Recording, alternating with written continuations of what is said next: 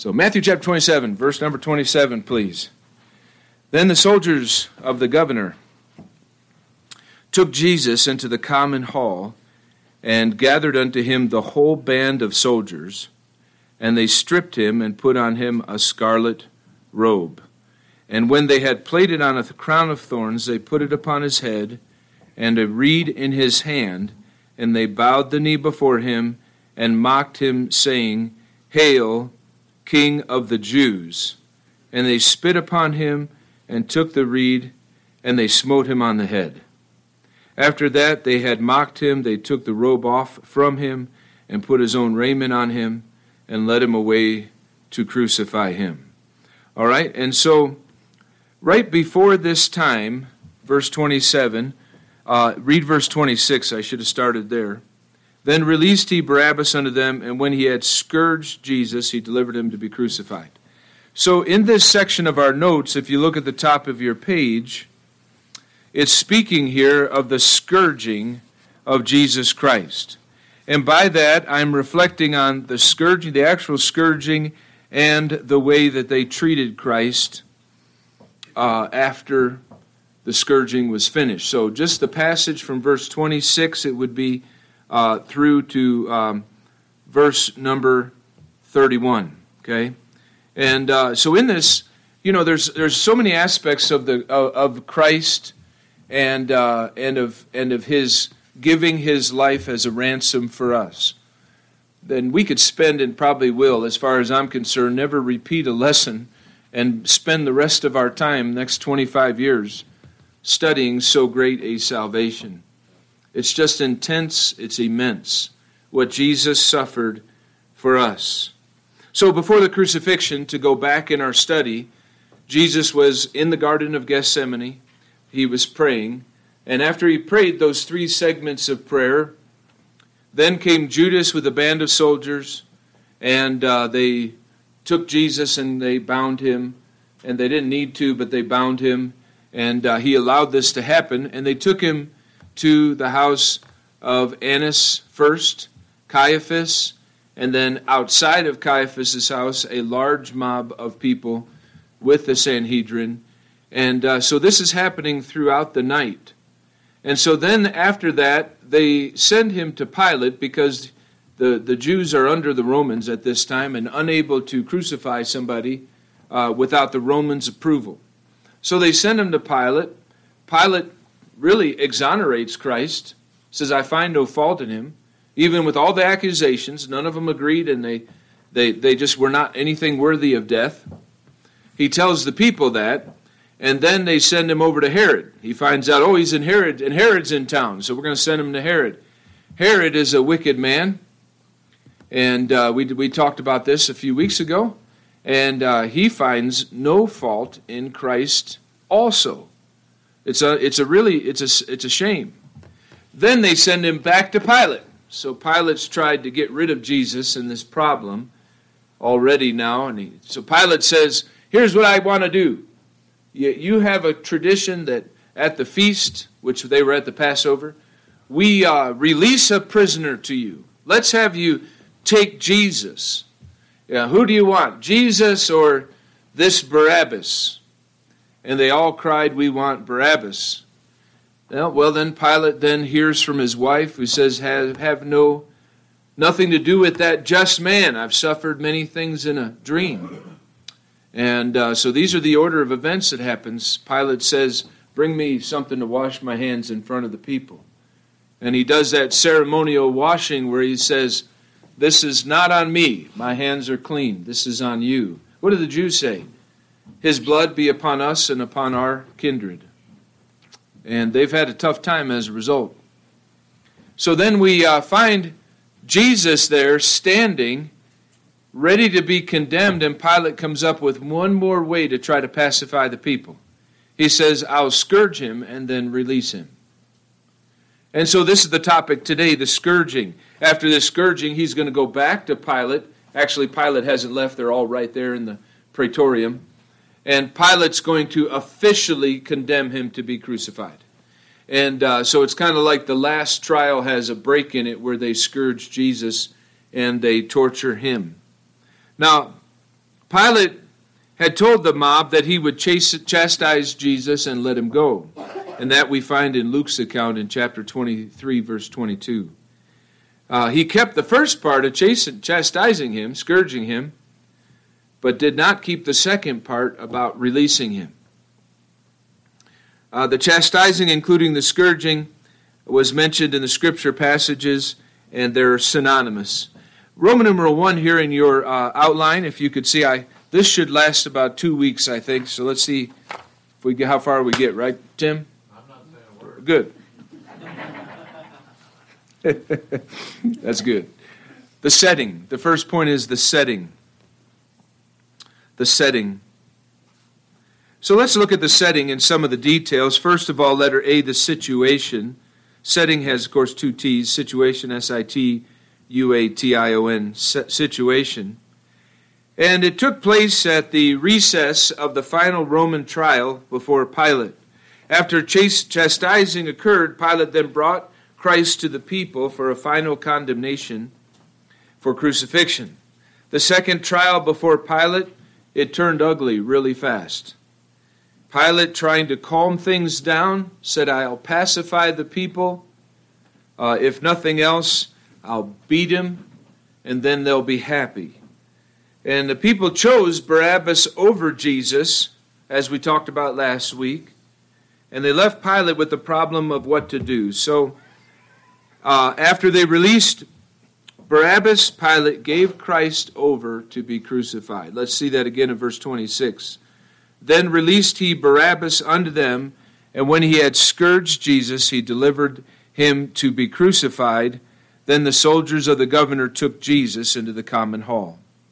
Now, letter B is the site, S-I-T-E. Where is this happening? In verse 27, this is the common hall. The common hall. In Mark's account, it uses the word praetorium. All right, you can find that in Mark 15, verse 16. The word common hall or praetorium, it's the same Greek word, and it's the word praetorion. It's where praetorium comes from. It is strictly, the original meaning of that had to do with the general's tent in the middle of a camp. It was the most important place. But it came to mean really the place of the governor. And this praetorium was Pilate's mansion in Jerusalem, adjacent to the temple, near the Antonia fortress that was on one side of the temple grounds. And it was his place of residence when he was in Jerusalem. And this had to have quite a courtyard. All right, because look what happens in verse 27. They took Jesus into the common hall and gathered unto him the whole band of soldiers. So capital letter C is the soldiers. Soldiers, S-O-L-D-I-E-R-S, soldiers. In Mark's account it says, and they called together the whole band. Now these soldiers were Pilate's soldiers. They were the governor's soldiers. They are actually Romans. And the temple had soldiers. I don't know if you realize that. When Judas went to the garden, he had borrowed soldiers from the Roman governor Pilate. But then he also had the temple guard, which were the Sanhedrins. There was over 500 people that came to Gethsemane. Of course, if you've ever been there, you'd never squeeze that many people into that little olive orchard. The ones who came to the front were the ones like Judas and the Pharisees, the Sanhedrin leaders. And it was there we read in John chapter 18 that when Jesus said, I am he, and they all fell backwards. I mean, it must have been quite a sight because there's over 500 people there. And so they're all crammed in there. Some of them probably couldn't necessarily see Judas coming up to Christ and kissing him and betraying him. And but they heard, I am he, and they all fell backwards. And the fun thing is, if you've ever been there, it's somewhat like a third the way up the hill, the Mount of Olivet.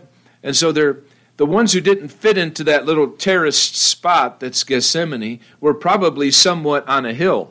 And I could just see those soldiers rolling down on top of each other when Jesus said, I am he. Anyway, that's all taking place. Most of those, they borrowed some of the soldiers from Pilate, but most of them was the temple guard. Gathering here in this praetorium, they're all Roman soldiers. And Albert Barnes notes said, the band or cohort was a 10th part of a Roman legion and consisted of from 400 to 600 soldiers, Roman soldiers. So quite a courtyard at this praetorium. Because here is Christ, he is the head of this, and as we're going to make a note that he is going to be scourged over some kind of seat. Usually, sometimes they would use the cut-off trunk of a tree, but a short or stone, something small that they would bend him over, tie him down to lash him. And so that's all in the front, and there are at least 400 soldiers that are gathered around. So this is a mob coming after Christ. Now, it was good for the governor to have a sizable bodyguard, but this was his bodyguard. And calling all the soldiers together for the sport, this is a commentator wrote this, for the sport of seeing the scourging, these heathen soldiers would also enjoy showing their contempt for the Jews as well as for the condemned man. So the Romans, the animosity was on both sides. The Jews hated the Romans hated the Jews. And here was their opportunity to really do whatever they wanted, have their way with a prisoner. And this prisoner was condemned. And what was the official condemnation? Because he is the king of the Jews. Especially contemptuous to the Roman people. And so here come these Roman soldiers whose lives are surrounded by butchery. They have not the moral gifts of the Bible and not the moral restraints. Rome was full of bloodshed, remember? Full of bloodshed. And you go down to their Circus Maximus in Rome and see where they used to sit in large assembly where the chariot races were. And that was largely, I know the picture on the wall here pictures the Colosseum and the torture that happened in the Colosseum. But the Colosseum wasn't built until later, after Nero. He burnt part of the city and it made room for it. But then he died, and then Vespasian is responsible for building that. And so largely, and then, so Vespasian, then Titus, and then Domitian. And Domitian, he killed hundreds of thousands of people, Jews and people that claimed to follow Jesus Christ. So that is a true picture, rendition, but it would have been later, like 95 A.D. When Christ was crucified in 30 A.D., down in Rome, most of their bloodbath and for entertainment was done in this large Circus Maximus that is at the other side of the Palatine Hill, going down the other side of the hill, past the Roman Forum and all of that. And but these people are just butchers. Rome is just full of they're immoral, they're destructive, and they take pleasure in the brutality of something like this. So that's the setting in the soldiers. Roman numeral 2, the scourging and the chastising. Pilate, in John 19, verse 1, it says, Pilate therefore took Jesus and scourged him. While the scripture says that Pilate scourged him, the soldiers, of course, did the actual work. It was Pilate simply giving the order. The physical suffering which Christ experienced during the crucifixion experience involved more than just his suffering on the cross. There was a torture that we have read about, and we're going to try to explain. And this pre-crucifixion torture was the scourging and the things that happened in the courtyard. Now, to get a better sense of this, he's already a mess. When he was in the trials prior to this is the second time that he will be beaten in the face. His beard is that's already transferred. They ripped off his beard in parts. That's already taken place. And things of that nature. He is already looking terrible. When he comes that third time and Pilate says, "Art thou the king of the Jews?" He's looking at a man who's bleeding and suffering, black and blue, been tortured already. And his clothes are rags, and he's a mess. "Art thou the king of the Jews?" Is this it? You're the king of the Jews? Of course not, he is. But it's a kingdom that's bigger than Rome or bigger than Israel. He's the King of Kings. And praise the Lord for that. So The first point under scourging is the longest word here. We got some long words here. Amen. Yeah, it's good. This is going to be vocabulary class back to junior high school. Injuriousness. I-N-J-U-R, like injury. I-N-J-U-R, I-O-U-S, I-O-U-S-N-E-S-S. Promise, I have enough blanks there. If you have too many or you run out, then you didn't catch it. I-N-J-U-R, I-O-U-S-N-E-S-S. Injuriousness. Two different words are used to describe the scourging, but both of them mean a whipping.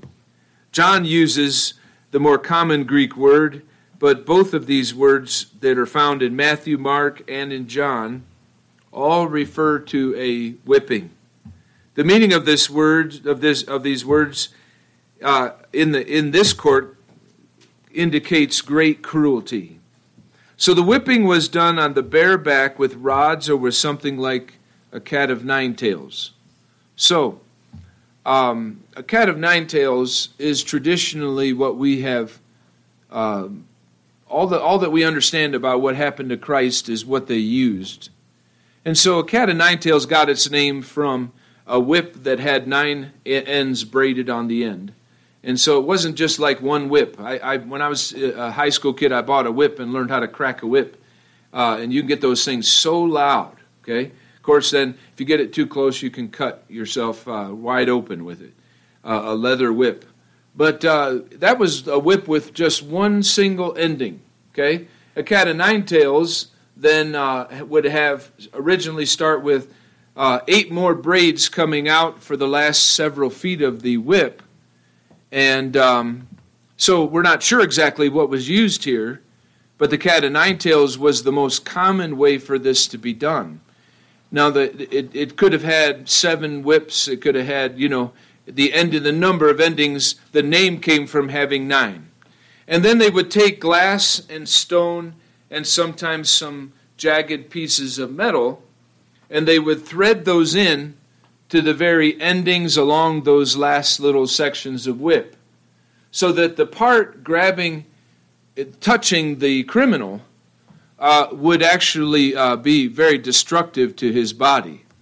So the setting is that they would take some kind of rock or stool or some kind of thing that's fastened that can't move, tie the man barebacked over the top so he's slumped over like this, and then the Roman soldier whose job it was and who has practiced at this would take that cat of nine tails, and he would do it in such a way to cover the area of the back in the greatest, widest way with that cat of nine tails. And then all of that stuff they had weaved in there would grab a hold of the skin, and then he would wrench it back, and it would tear. And so the scourging, being a brutal affair, was inflicted, let me read this to you, by a whip of several thongs, each of which loaded with pieces of bone or metal. It would make pulp of a man's back. Another commentator, the flagellation usually brought blood with the first stroke and reduced the back to a fearful state of raw and quivering flesh. Strong men often succumbed under it. This is Pilate's answer. And so imagine what's happened at the end of however many of those whippings, 39 of them or whatever. His back was nothing but just ribbons of flesh. When he stood up, parts of it with just ribbons of his own flesh hanging down. And the bloodletting there would have been immense. So that in many cases, the punishment inflicted here would kill the individual. He would never make it to the cross alive. They would put him on the cross dead already to suffer and then all of the torture that happened there.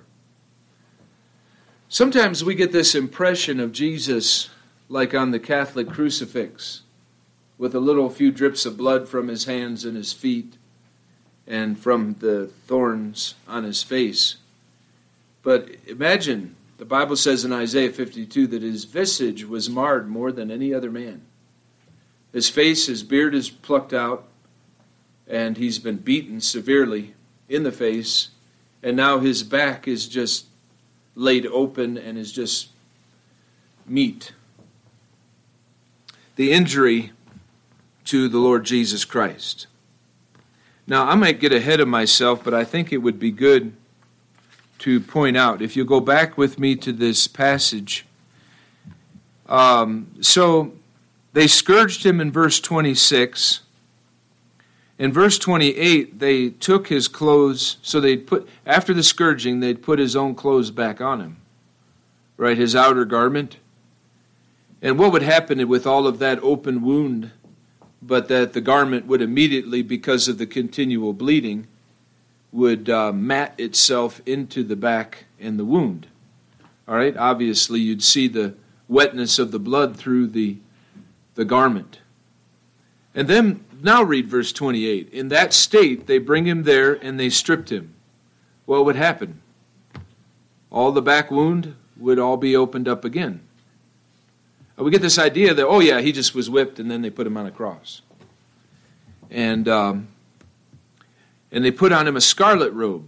What would happen when they put the scarlet robe on? It would mat into the flesh and the wound.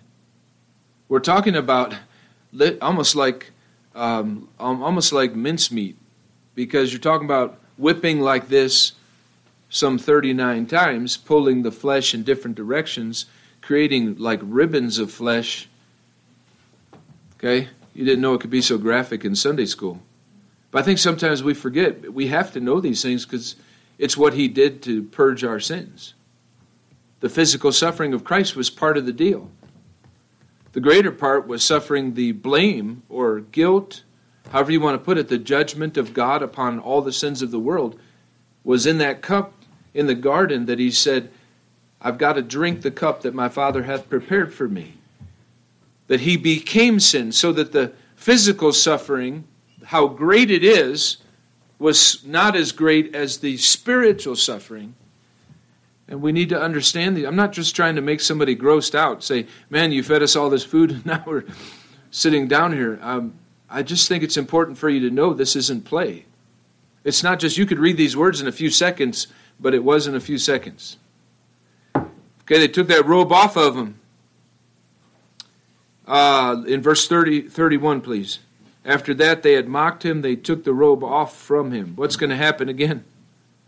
Then they put that other garment that already had all of that blood and flesh matted into it back on him. Right. Jesus is coming to this place. No wonder he couldn't bear the cross, right? Physically. Right? And there's some questions on that. People have said, well, Jesus could bear the cross, but they called Simon of Cyrene to do it. I'm saying that this is more than just words or talk or just a little brutality. He is almost dead by this point, and they carry him to the cross. Capital letter B here is the injustice. Injustice. I-N-J-U-S-T-I-C-E. Injustice. The injustice. Pilate repeatedly declared in the court sessions that Christ was innocent. We've covered this. If you've been here the last couple of Sundays, Pilate said it, and then he said, then Herod said it, then Pilate repeated it, then Pilate's wife repeated it. This man is not a sinner. He has done nothing worthy of death. It's the only true thing they really said in the whole scenario, with all the false accusations. Yet he had Christ scourged. The injustice of the scourging is then obvious, and it is outrageous. Innocent people do not get punished by a court. They get let go. But a court which rejects Christ will be grossly unjust court. And Pilate's court, in spite of all the good words he said about Christ's innocence, plainly rejected Christ and not surprisingly acted in unjust ways. I'm sure there are better topics, happier topics, but on his day of resurrection, I don't think we could overlook this topic. Thirdly, capital letter C is the intent. The intent. I've noticed two different parts of his intent. Two reasons that he scourged Christ. The first one is the preparation. Preparation. Preparation. Now, this is not unusual that they would scourge a crucifixion criminal. It's a pre-crucifixion preparation. And the general reason for this is that they would make the cross. Okay, so you put somebody on a cross, and they could theoretically, they're going to actually drown. They're not going to die because of the wounds in their hands, or their feet. But the particular way that they're hanging there, they can't breathe. And they're leaning forward, and they have to pull themselves up to breathe. Okay, we've said this when we preached a couple years ago about the 7 sayings of Christ on the cross. When he cried, "It is finished," it came at great sacrifice to say anything. Lifting himself up, he would cry those 7 things that he said from the cross. But eventually, all around the heart, the fluids of the heart begin to build up. It is exactly described in Psalm 22 as that he said, "My heart is filled with wax." It's a description like before we could understand the medical practices or understand what's happening to the physical body, everything in there would become melted into sort of a filled with fluid. And then with the inability to breathe, the person would normally drown. But it would take a long time. If somebody were not scourged, sometimes they were on the cross for days before they were taken down. And it is the reason that when they begged the body of Pilate, he sent the soldiers to make sure that Jesus were dead. And what did they do to the thief on the one side and the other? We read this so fast, but they literally took their spears and reached up, or clubs, and shattered the men's legs. That alone would be kind of a brutal thing, One time I was in a position where a wounded little animal, varmint, that he looked like he was rabid, but he was wounded by a dog, a raccoon, was coming, and I was between me and my wife. This raccoon was walking toward us, and I was at somebody's house. And so I said, well, I'm going to kick it or something, but I was in a kid's yard, and they had a baseball bat, right? So do you want me to describe it? No. All right, so what I'm saying is, you want to, some of you really want to know, like, come on, tell me. I dispatched him, and it did not take very many swings. Yes, right. I was going down. He went whack.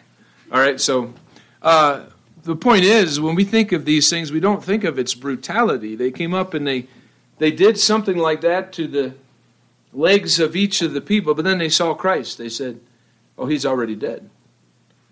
Probably because unlike these other two, he had been through this already, his body unable to keep on going. And we know what the Bible says. He actually gave up the ghost. There's some word, I lay my life down. I don't think he has the power to lay it down, power to raise it again. And so he gave up the ghost. That's a word for dying in the Bible, but it is him giving up the ghost. So sometimes they would do this in preparation, and we'll get to that, that's where they pierced his side, when they broke the legs of the others. The second point is pacification. They wanted to pacify the crowd. Pacification. Pacification. The Christ-hating crowd was the main reason why Pilate had Christ scourged. In the Gospel of Luke, he says, I will chastise him, or scourge him, and release him. Luke 23. So Pilate was not scourging Christ in preparation of the cross, though that was sometimes the practice.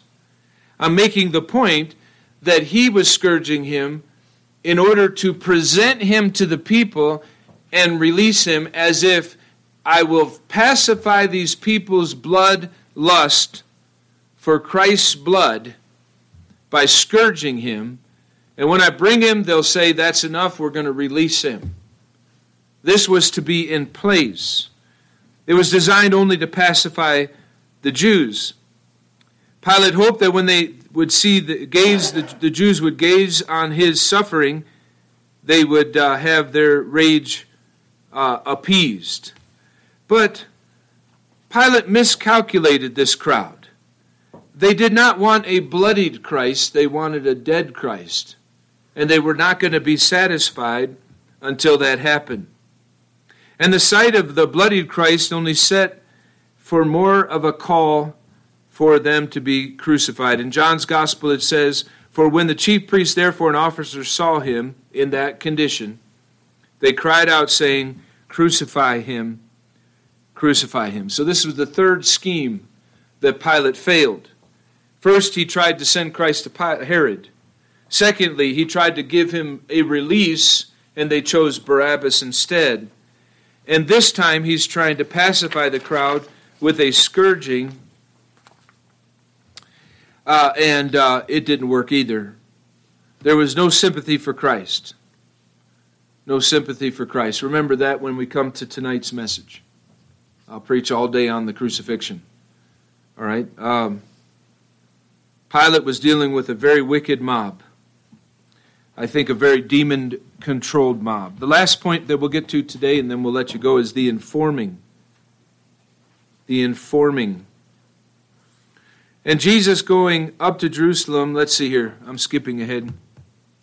Oh, let's just say there was scarcely an incident relating to his death that was not a subject of distinct prophecy, and that includes the scourging. Go back, if you will, to look at chapter 20, and we'll do this in the next message even again. But go to Matthew 20 and look at verse 17. "And Jesus, going up to Jerusalem, took the 12 disciples apart in the way and said unto them, Behold, we go up to Jerusalem, and the Son of Man shall be betrayed unto the chief priests and unto the scribes, and they shall condemn him to death. And they shall deliver him to the Gentiles to mock and to scourge and to crucify him, and the third day he shall rise again." They didn't listen to his prophecies. They really didn't. But it is already something Christ spoke about. All right, so bring this outline back with you next week, and we will finish with the tale of what happened after this and in those verses in chapter 27. But let's have a word of prayer, and we will be dismissed for the morning service. Let's pray. Heavenly Father, I pray that you please bless this, Lord, this information, Lord, not just to intrigue the minds, but to touch hearts of what you did and endured for our salvation. Thank you for the resurrection. And as we preach on the resurrection the next hour, I pray, God, that you touch the hearts of those that are there, that, God, if there's somebody that's not saved, this would be the day of salvation. We pray this all in Jesus' name. Amen.